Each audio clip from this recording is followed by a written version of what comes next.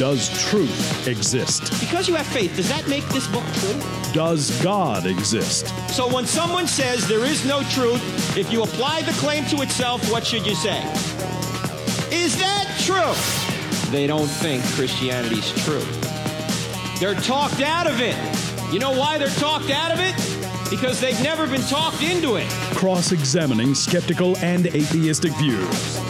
Welcome to Cross-Examine with Dr. Frank Turek. How does the United States Supreme Court affect you, and particularly you as a Christian, or does it? Why is there going to be a fight over the next justice now that Justice Anthony Kennedy is retiring? And if Trump puts on a conservative, is the Supreme Court likely to overturn Roe versus Wade? And if he does, what would that mean? And what about the decision that came down with regard to the travel ban, which affirmed Trump's travel ban? Was that racist? Or was that a ban against Muslims that would be against the Constitution? There's some of the things we're going to talk about today. We were going to do the third installment of the big questions in life today, but this Supreme Court thing has kind of pushed that aside until at least next week, because we need to talk about this. There's a lot going on in the media about this, as you'd imagine. What does it mean to Christians? What does it mean to the country? I mean, we're coming up to the 4th of July. We're going to celebrate our birthday again. It seems like a good time to talk about some issues of government and how it affects us as Christians. By the way, I did get some questions from you guys since we opened up the email address last week, and I'll try and get to some of those questions hopefully this week, if not next week. If you want to email us with a question or comment, hello@crossexamined.org. That's hello@crossexamined with a D on the end of it, .org. You're listening to Cross-Examined with Frank Turek on the American Family Radio Network. Now, this decision that Anthony Kennedy made personally to retire from the United States Supreme Court has sent the mainstream media into a tizzy. Now, why is that? Why are they so concerned that somebody maybe more conservative than Kennedy is going to get on the court? Now, first of all, let's go back to Justice Anthony Kennedy. In my view, Anthony Kennedy was perhaps the worst justice in the history of the United States Supreme Court. Now, don't get me wrong. I'm not saying he was a bad man. I'm not saying he was unkind. I'm not saying that he was evil. I'm not saying any of that. Okay, I'm just saying some of his decisions were so poorly reasoned and were such an example of judicial activism, taking the power away from the people and putting it on himself, that he, in my view, was not fit to be a justice. And he was actually appointed by President Ronald Reagan. And Reagan appointed him because his first two nominees went down. The first was Justice Bork, Robert Bork, who was brilliant and should have been on the court. If Bork had been on the court, our country would be in a lot better shape today. He wasn't a Christian, by the way, Bork. He was just what we call a positivist in law, which meant he believed that the Constitution meant what it said. He was more of an originalist, which is what we ought to be on the Supreme Court. And I'll explain why as we move on. Then Reagan put, I think, Ginsburg on, not Ruth Bader Ginsburg, another Ginsburg who got caught smoking pot or something. So he was jettisoned, and Anthony Kennedy then was put on the court. Now, just to show you what I mean by one of the worst justices in the history of the United States Supreme Court, there's a famous case that came down in 1992 called Planned Parenthood versus Casey. And this is a very relevant case because it was possibly the case that was going to overturn Roe versus Wade. And we'll explain why a little bit later in the program, that even if the justices overturn Roe versus Wade, it might do nothing to stop abortion. I'll explain why a little bit later. Stay with me. Let's go back to the Planned Parenthood versus Casey case. This is back in 1992. The opinion was written by Justice Anthony Kennedy. He had only been on the court for about 6 years at this point, 7 years maybe, or 5 years maybe. He was originally out of California, Sacramento, I believe. Justice Kennedy is from. And I was actually standing on line to get this decision when it came down because I was living in Washington, D.C. at the time, or near D.C. I was in the United States Navy, and I was a naval ROTC instructor at George Washington University teaching leadership and management, and I was very interested in this case. I hadn't gone to seminary yet. I hadn't gone to SES. Southern Evangelical Seminary. But when I read this case, it was really hard for me to believe this sentence. This is what Justice Anthony Kennedy said in his majority decision. Some of us as individuals find abortion offensive to our most basic principles of morality, but that cannot control our decision. Our obligation is to define the liberty of all, not to mandate our own moral code. At the heart of liberty is the right to define one's own concept of existence, of meaning, of the universe, and of the mystery of human life, unquote. Now, that sounds all flowery and philosophical, but once you begin to unpack that, this is actually a horrifying piece of his opinion. In fact, let's just go through it step by step. Here's what he said. Our obligation is to define liberty of all, not to mandate our own moral code. Now, here's my question. Is the court, the United States Supreme Court, supposed to define liberty or apply the definition of liberty that's enshrined in the Constitution? The answer is B. It's not supposed to define liberty. But Kennedy's saying they should define liberty. No. You're a justice. You're not a legislator. You don't decide what liberty is. You apply the definition that Congress has already put in the Constitution when the Constitution was ratified. You apply that definition to particular cases. You don't define it. If the court defines liberty, then we no longer govern ourselves. We, the people, becomes we, the court. And that is what has happened. The court has been a mini legislature, actually a supreme legislature. They've decided issues that the people should have decided through their elected representatives in Congress. Now, when that happens, the people no longer are governing themselves. We're not governing ourselves. The next line that Kennedy said in this opinion, again, this is Planned Parenthood versus Casey. And if you're just tuning in, you're listening to Cross-Examined with Frank Turek on the American Family Radio Network, our website, crossexamined.org.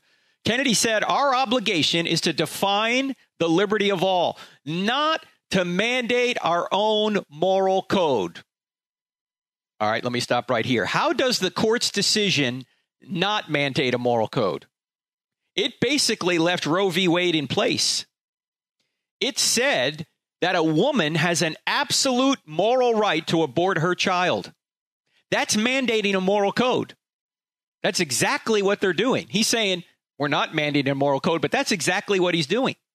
In fact, the decision that he made in Planned Parenthood versus Casey imposes its own moral code on the baby, the father, and the people of the states who might want to restrict abortion. That's not a neutral position. There's no neutral position in abortion. There's no neutral position. If you're going to say the state or the father has no right to stop abortion, that's not neutral. That's saying that a woman can decide to kill her child.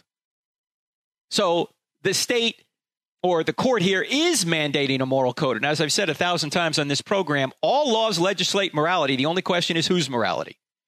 Now, what Kennedy ought to be doing on the United States Supreme Court is ensuring that the legislated morality in the Constitution or in a particular statutory law is applied rightfully to individual cases. His job is not to impose his own moral code. He's right about that.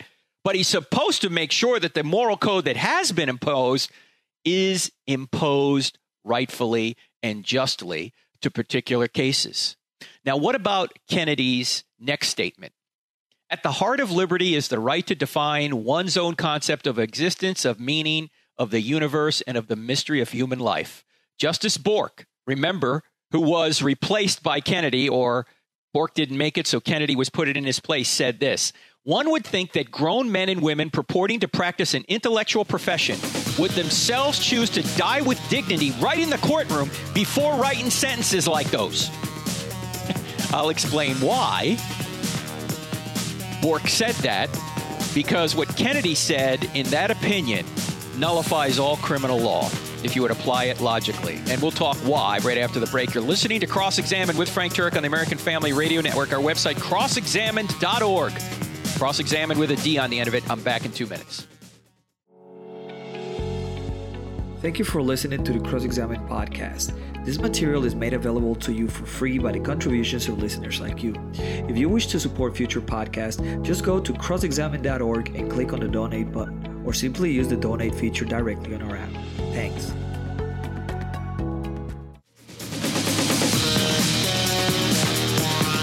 If you're low on the FM dial looking for National Public Radio, go no further. We're actually going to tell you the truth here. I guarantee you're not going to hear this on NPR. We're talking today about the United States Supreme Court. How does it impact Christianity or Christians?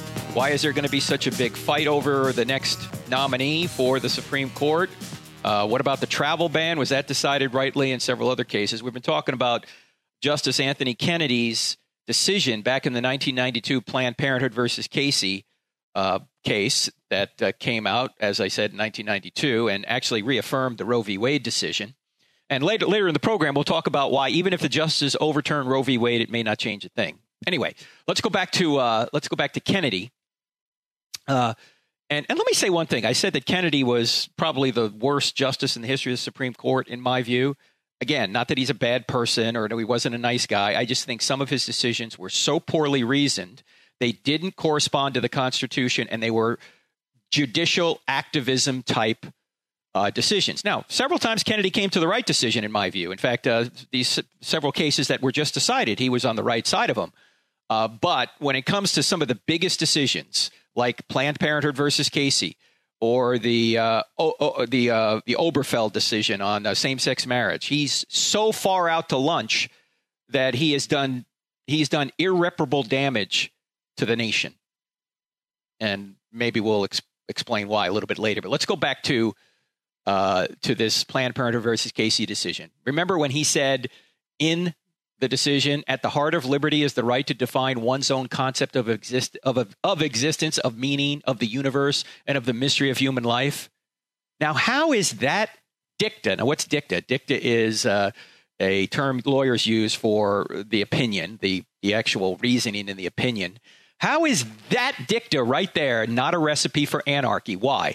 Because thieves could be stealing because theft is simply an expression of, quote, their own concept of existence. Racists could be discriminating because, quote, as they define the universe, only members of their own race should be treated fairly. Terrorists could be killing people because by their own, quote, definition of the mystery of human life, their victims were not human. I mean, Kennedy's dicta here of relativism logically nullifies all criminal law. No, the human beings do not have the liberty to define what existence is or meaning or the universe, or the mystery of human life. We put what we believe is true about those things into law, and then citizens need to adjust their behavior to fit those definitions. Not every individual has the right to do that. We hope as legislators we do it right and put the right principles into law. But to say that every human being has the right to do that, regardless of what the law says, would be anarchy. I mean, it's a self-defeating proposition. He's saying everybody has the right, basically, to create his own reality. That's what he's saying. Well, how can you have law if everybody gets to create their own reality? Now, you see where we are. What are we? This is in 1992. This is, 26 years ago? Well, you have people now thinking they can claim they can create their own reality, their own genders, their own sex. They can just do it. Regardless of what the scientific facts are, regardless of what logic dictates here, this is a complete recipe for disaster. And this is actually in a United States Supreme Court decision. In fact, Justice Scalia, who was always brilliant, no matter what he wrote, in his dissent said this: "It is not reasoned judgment that supports the court's decision, only personal predilection. The he said, the imperial judiciary lives." What does he mean by that? That here is the court acting like a legislature. Here is the court imposing its will on the people, not applying the will of the people to particular cases. This is technically called oligarchy, where you have a few elites on a court running the country. And this leads us, by the way, to the next question, which is why is there going to be so much heat and light, maybe very little light, so much consternation, so much gnashing and wailing of teeth over the next Supreme Court justice? The reason is because many on the court just decide what the law should be rather than interpreting and applying what the law really is to particular cases. In other words, we know that when we put somebody on the court, particularly if they're left of center or left, they're going to legislate. They're going to impose on us what they think's right rather than applying what we've said is right in the law to particular cases. We've taken the power out of our own hands, and politicians know this. That's why there's going to be a big fight. And at the end of the day, what does this all revolve around? It revolves around the religion in America. What? What do you mean the religion? The new religion in America is the religion of sex.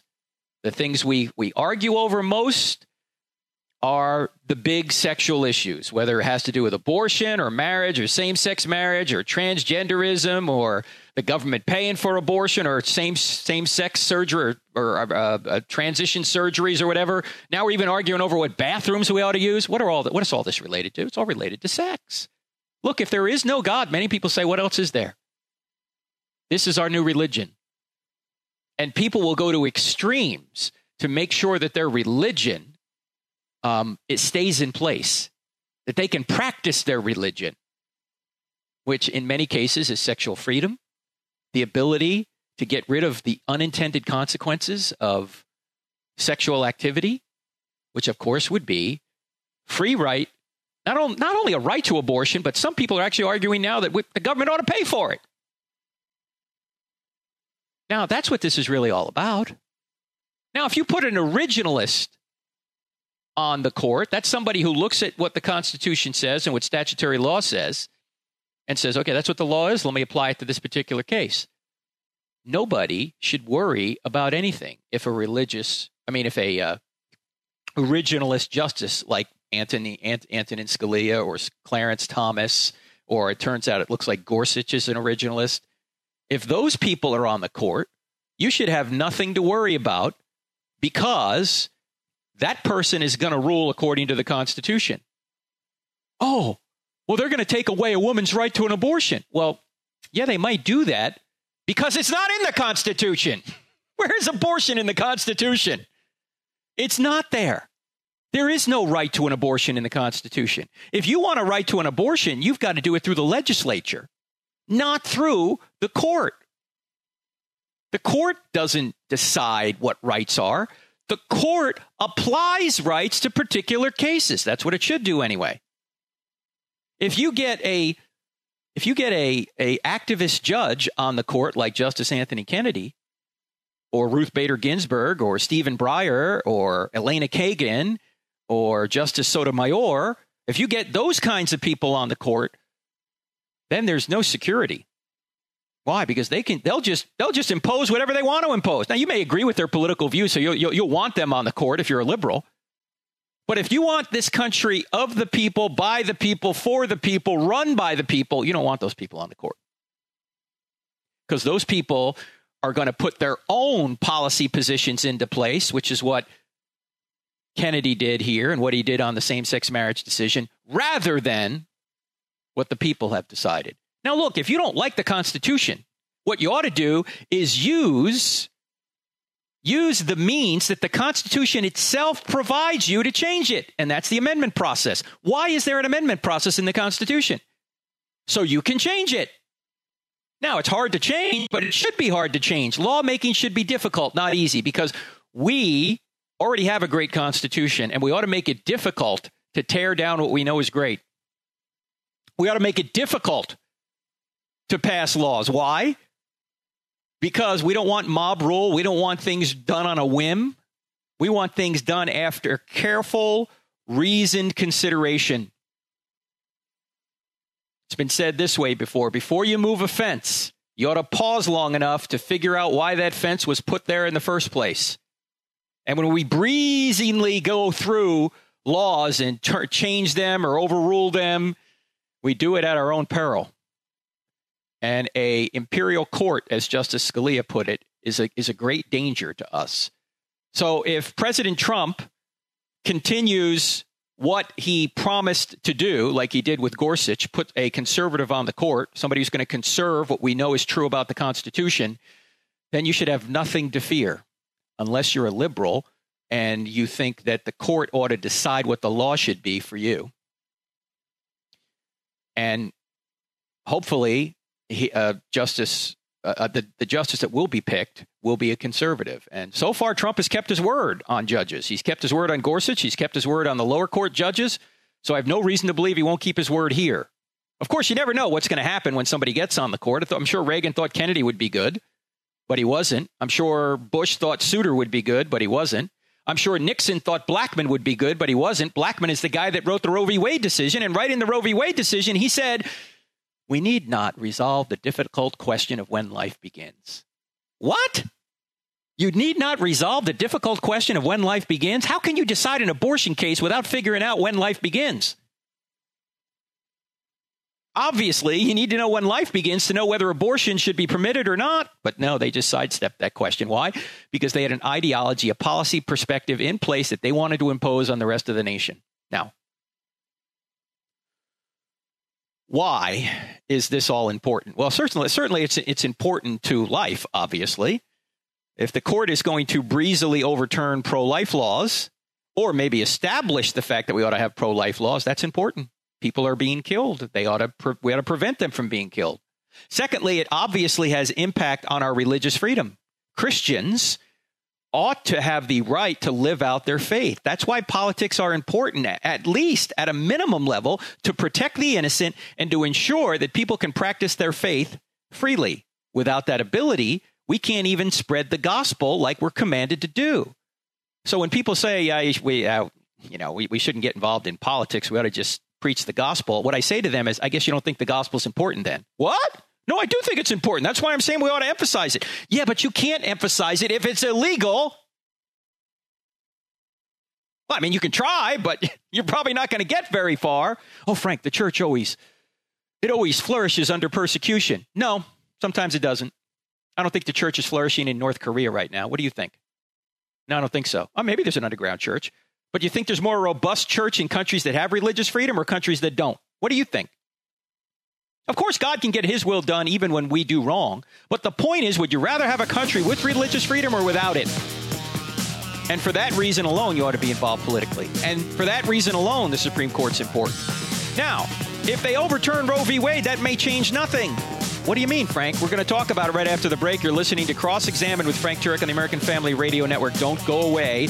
We're back in just 2 minutes.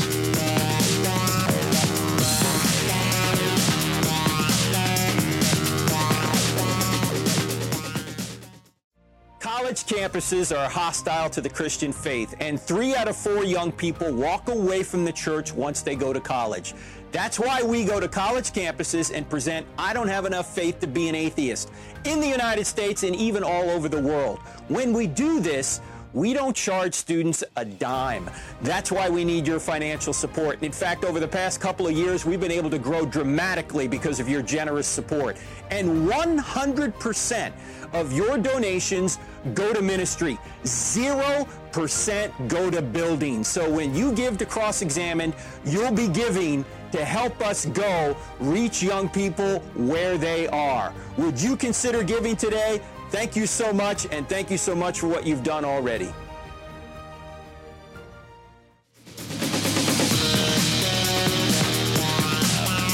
Welcome back to Cross-Examine with Frank Turek on the American Family Radio Network. Easy to say. I want to mention that I'm going to be in Indianapolis July 3rd, right before the great birthday of the United States of America.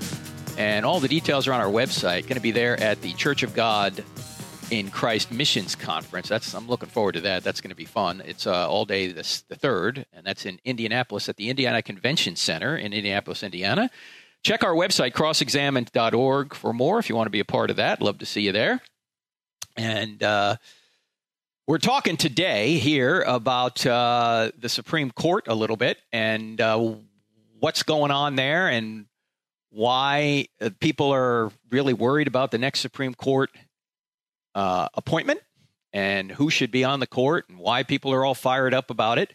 Well, I mentioned before the break that let's say President Trump, true to his word, puts another conservative on the court and a case comes through the court system and gets to the United States Supreme Court, which has the potential to overturn Roe versus Wade. Roe versus Wade was a decision made in 1973, which basically outlawed all state restrictions against abortion. It enshrined in the Constitution, according to the court, it's obviously not in the Constitution, but they tried to say it was, that a woman has a right to privacy, which means she has a right to kill her own child.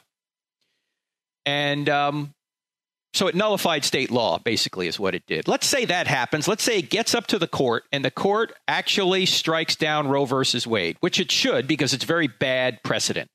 It wasn't reasoned properly. In fact, when I was at the university or at the George Washington University, I got a master's in public administration, and I was taking a class in constitutional law, and my professor was a very liberal constitutional law professor.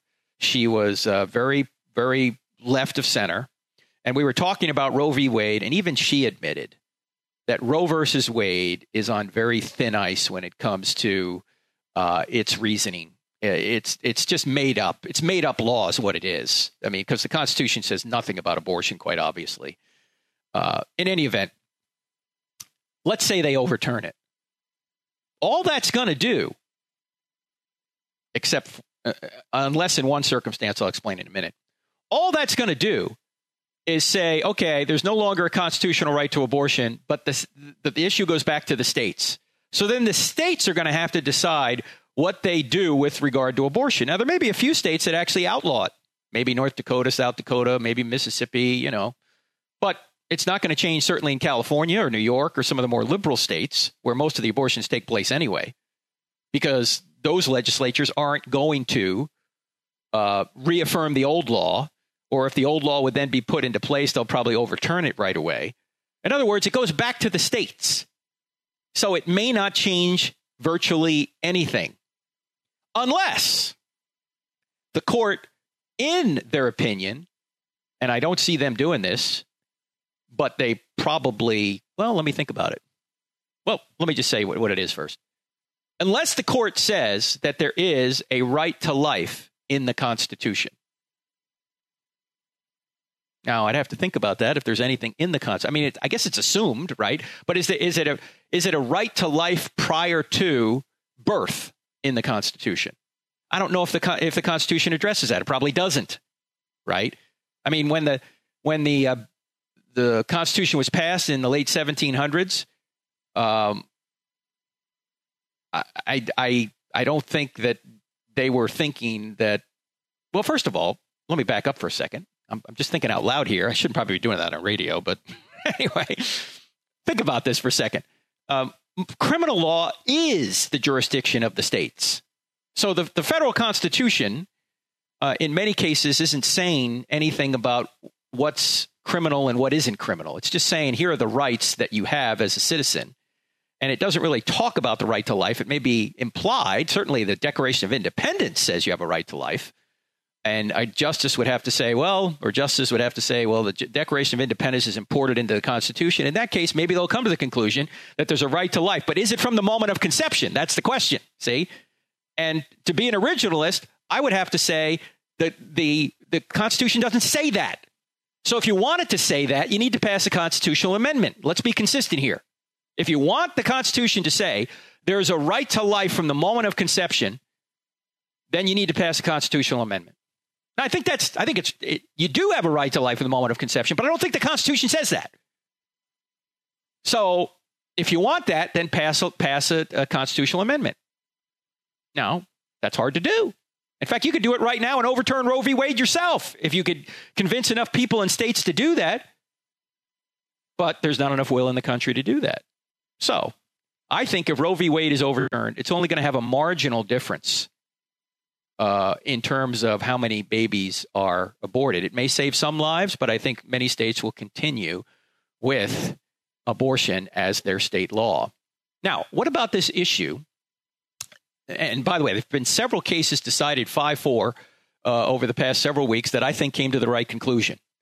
Of course, the Masterpiece Bakery decision was properly decided in the right decision came down. I don't think the reasoning was very good because they basically said the only reason that Jack Phillips wins the case is because the Colorado Civil Rights Commission, whoever they were that was trying to persecute him, were mean to him. They weren't neutral with regard to his religion. Well, whether you're mean or not shouldn't be the issue. The issue should be, does Jack Phillips have the right not to be coerced to support a message that he finds offensive? And I think the Constitution protects his right to not be coerced to support a message that he finds offensive or against his religious beliefs.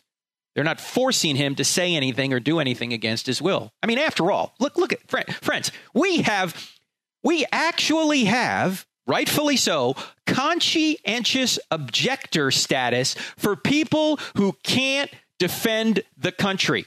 We say, okay, you have a religious objection to battle, to using force, we're going to give you an out. And we should do that. Now, if we're doing that, and that's the number one priority of government, to protect innocent people from evil. That's why governments exist, to protect their people in their jurisdiction from evil. That's their role. That's their number one role. And the government says, look, we can give you an exemption if you have a conscientious objection to this. If we can do that, do you think we can give people conscientious objection status to do same-sex weddings? Obviously. The very survival of the nation isn't somehow jeopardized if Jack Phillips doesn't do a cake for a same-sex wedding. But it could be jeopardized if Jack Phillips says, I can't defend the country. Yet we still say, Jack, you don't have to defend the country if you're a conscientious objector. So if we're going to say that, we can certainly say to him, you don't have to make a same-sex wedding either, or a same-sex wedding cake either. Do you see the reasoning here? It seems pretty airtight to me.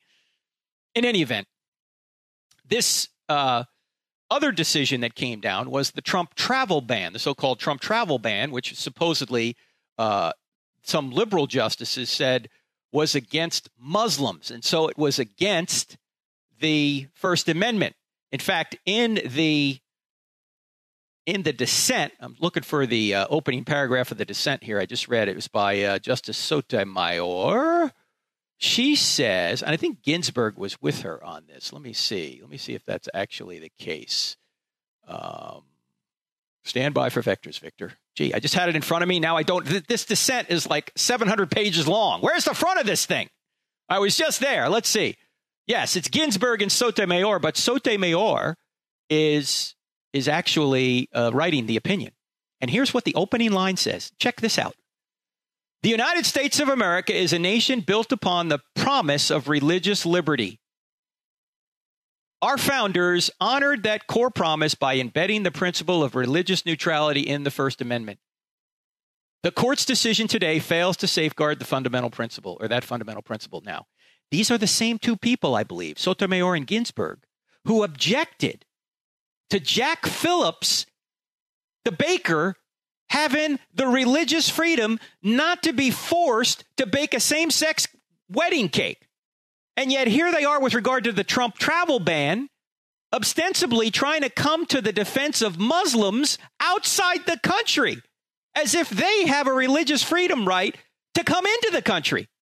They're evoking the First Amendment's protection of religious liberty to apply to people outside the country who aren't even citizens, yet they're ignoring that right to a United States citizen inside the country. I mean, can you say this is completely inconsistent? Of course it is. That's what you get when you get liberals on the court trying to create policy based on their own ideology. They're not applying the case fairly.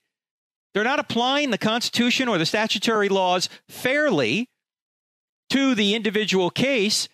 They're just applying it when they find it convenient. That's the problem here. Now, why is this not a violation of the First Amendment, Trump's travel ban?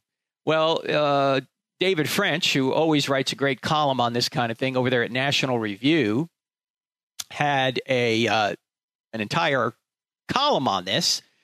And here's the headline. You could read the whole thing yourself. I don't have time to get into it. But he says, in vindicating Trump's travel ban, the Supreme Court upheld the law. How did it uphold the law? Because here is what the law actually says. This is a U.S. code. This thing was passed, I think, in 1953.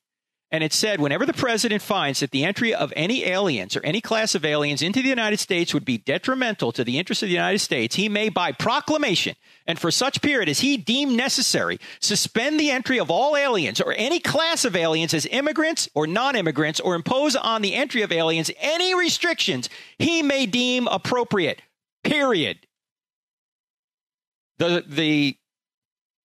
The majority in this case, led by Justice Roberts, said the statute exudes deference to the president in every clause. Exactly. The president has the right to deny anybody the president has the right to deny anybody entry into this country for almost any reason. And by the way, you have a right once you come into this country to religious freedom. You're protected. But that doesn't mean you have the religious freedom to, say, blow up a train station or commit jihad, as some people who claim to be religious say. Some Muslims obviously want to commit jihad. Now, we're not going to allow them into the country because they claim that jihad is their religious belief. No, the president has a right to say, no, you're not coming in here. I don't care if you call that a religious belief. That's not the kind of religion or religious freedom we're going to give you for obvious reasons. Anyway, more on this when we come back. You're listening to Cross Examine with Frank Turek on the American Family Radio Network. Don't go away. If you find value in the content of this podcast, don't forget to follow us on Facebook, Twitter, and Instagram, where you can find more. Just type Cross Examine or Frank Turek on the search bar. Also, visit our website where we add new videos, articles, and free resources daily.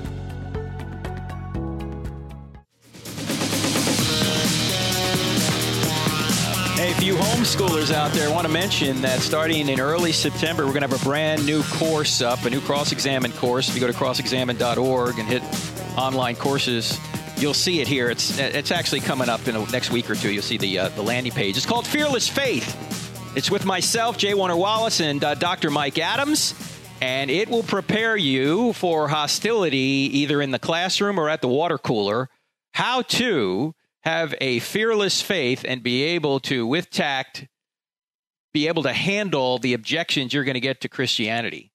Not only make a positive case for Christianity, but how to handle the objections. So it's going to be an online course with myself, J. Warner Wallace, and Mike Adams, which means if you take the premium version, you're actually going to be able to interact live via Zoom video with us when we do these Zoom Q&A sessions. So if you want to be a part of that, look at our website here shortly. It's going to be up there soon.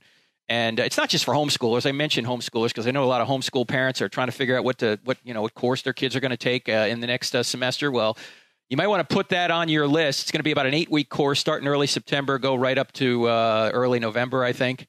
And it'll cover the waterfront with I Don't Have Enough Faith to Be an Atheist. Elements will be in there. J. Warner Wallace's book, Cold Case Christianity. He'll talk a lot about that. And Mike Adams does a great job preparing you for college in particular. Because he's a college professor, as you know, and so he gives you 12 steps you gotta go through to be ready for college, and so you want to be a part of that. That's called Fearless Faith. It's coming up. We got some other courses coming up as well, but I just wanted to put that bug in your ear now so you can be on the lookout for it. Okay, we were just talking about Trump's so-called travel ban, which was upheld by the United States Supreme Court 5-4, and if anybody tries to make a case that this is racism, first of all. And I said this the other day earlier on an AFR program with Tim Wildman on Today's Issues. People are really confused over what Islam is because they say that if you somehow want to keep Muslims out of the country for whatever reason, that it's racist. Let me say this as clearly as I can. Islam is not a race. Islam is an ideology. It's a set of beliefs.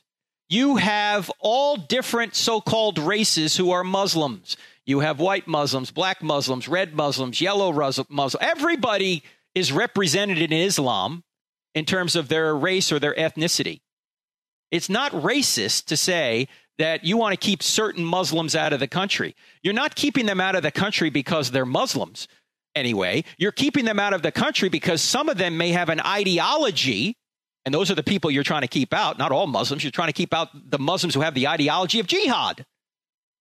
That's why you're trying to keep them out. That's not a race. That's an ideology that is and will be dangerous to American citizens. The role of the president, and Paul talks about this in Romans 13, the ruler does not bear the sword for nothing. He's there to protect innocent people from evil. That's what governments do.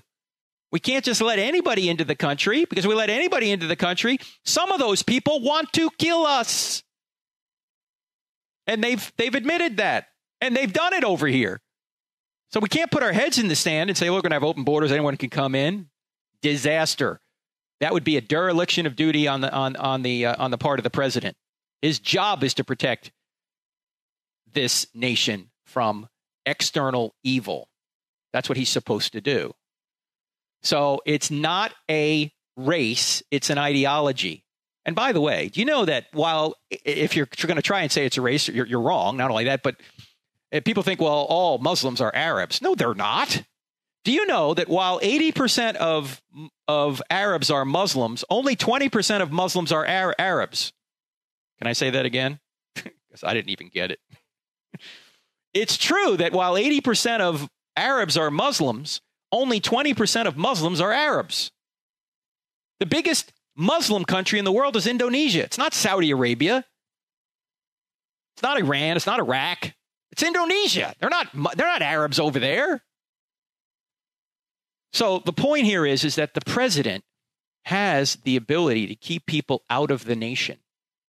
And some in the dissent tried to talk about this case of the Japanese internment during World War II. And Justice Roberts addressed that directly. The people are trying to say, well, this is just like interning the Japanese, which was wrong. And here's what Justice Roberts says. He says, finally, the dissent invokes the Korematsu versus the United States case. Whatever rhetorical advantage the dissent may see in doing so, Korematsu has nothing to do with this case. The forcible relocation of U.S. citizens to concentration camps solely and explicitly on the basis of race is objectively unlawful and outside the scope of presidential authority. But it is wholly inapt to liken that morally repugnant order to a facially neutral policy denying certain foreign nationals the privilege of admission. You see the point here? When you're rounding up U.S. citizens just because of their ethnicity, that's illegal. But when you prevent people who are not U.S. citizens from coming into the country, that's not illegal. That may be wise, especially if some of those citizens have an intent to harm Americans, and many of them do. And the reason, by the way, these countries have these, or these certain countries were selected as targets of the ban, was because those countries don't have good enough screening for our purposes to allow their people to come in here. Now, we try and screen them too, but they don't even have good screening. So we're saying to protect our citizens, we're not going to allow those people to come here. Now, you can argue over the merits of that. You can say whether it's a good idea or not. But what you can't say is that the president doesn't have the authority to do so. He does, according to U.S. law. In fact, what French says in his article, he goes, what's amazing to me about this case is that 4 United States Supreme Court justices actually think the president doesn't have this authority, when he clearly does. Now, if you don't like the fact that he has that authority and you think that there's a better way of doing this, fine. What you need to do is you need to persuade your fellow citizens to lobby Congress to change the law. What you don't do is sit up on the Supreme Court and decide to change the law yourself, because that's not what the court is supposed to do. What the court is supposed to do, let me say it again, is apply the law as written fairly to individual cases. It's not to make law. The people are supposed to do that through their elected representatives. So this is why people are up in arms over the next Supreme Court justice, because they know that the court has gone out of control. It's now a political body. So we want to put our politician on the court so we can get our way politically. That's not the way it ought to be. So there's going to be a fight. But I actually think the people on the left have a lot less to fear than they think they do. Because as I said before, even if they overturn Roe v. Wade, that's probably not going to affect abortion law all that much. Now, I could be wrong about that. Maybe if they, as I say, they come up with some way of finding a right to life in the Constitution, that would certainly change things. But I don't think it's in the Constitution, not for preborn. I don't think that the document says that. So it doesn't say that. You want it to say that? Use the amendment process to make it say that. But don't tell the Supreme Court to make up law. That's why we're in the position we're in now as a nation. All of the major changes, cultural changes, when it comes to the sexual revolution, abortion, same-sex marriage, these have been imposed on American people rather than the American people have lobbied for them. Now, once the court says something like this, then the American people seem to fall in line quite frequently, because many people think whatever is legal is moral and whatever is illegal is immoral. I mean, think about slavery, for example. Slavery. About 150 years ago, we went to war over this issue of slavery. Now, how many people do you know who think slavery is a good idea? Hardly anybody. Why? What changed? The law changed. Well, look, we're less religious now than we were 150 years ago, yet we have a better moral view of slavery. Why? Because the law changed. Because many people think whatever is legal is moral and whatever is illegal is immoral. The law is a great teacher. People tend to defer to the law. Same thing is true with abortion. In 1973, we had 50 state laws against abortion. We had restrictions all over the place. Then the United States Supreme Court acted as a legislature and overturned all those laws by judicial fiat. Now where are we? How many years later? Where are we now? Well, now we're about evenly split. What, 45 years later? Am I doing my math right? We're about evenly split. What changed? The law changed. Again, many people think whatever is legal is moral and whatever is easy for me to say. Whatever is illegal is immoral. You get the idea. So it's important that the right laws are put in place and the right laws are then followed by the United States Supreme Court. That's why it's important to put the right justice up there. And by the way, for those of you out there who said, I could never vote for Trump. Well, you know, I don't endorse candidates here, but I'd much rather have Trump in there appointing justices than Hillary Clinton. I can tell you that.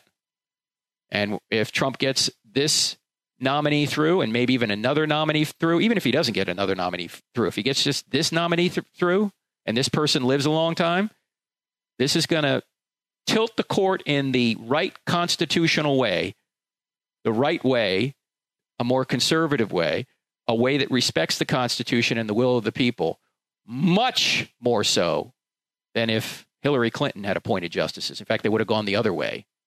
And Christianity, expression of Christianity probably would be outlawed ultimately under the justices of Hillary Clinton. You think I'm making this up? I don't think I am. I don't think I'm being extreme here. I certainly think the decision, the Jack Phillips decision that came down properly, that gave him, recognized his right not to make the cake. I think that would have gone the other way if a justice appointed by Hillary had been on there. And probably these other cases would have as well. So it's important. All right, friends, great being with you again. I'm sorry I couldn't get to all the questions via email. If you have a question or comment, hello@crossexamined.org. That's cross-examined with a D on the end of it, .org. Hello@crossexamined.org. I'll try and get to it in the next show. Great being with you, friends. Don't forget, I'll be in Indianapolis this Tuesday. See you next time. God bless.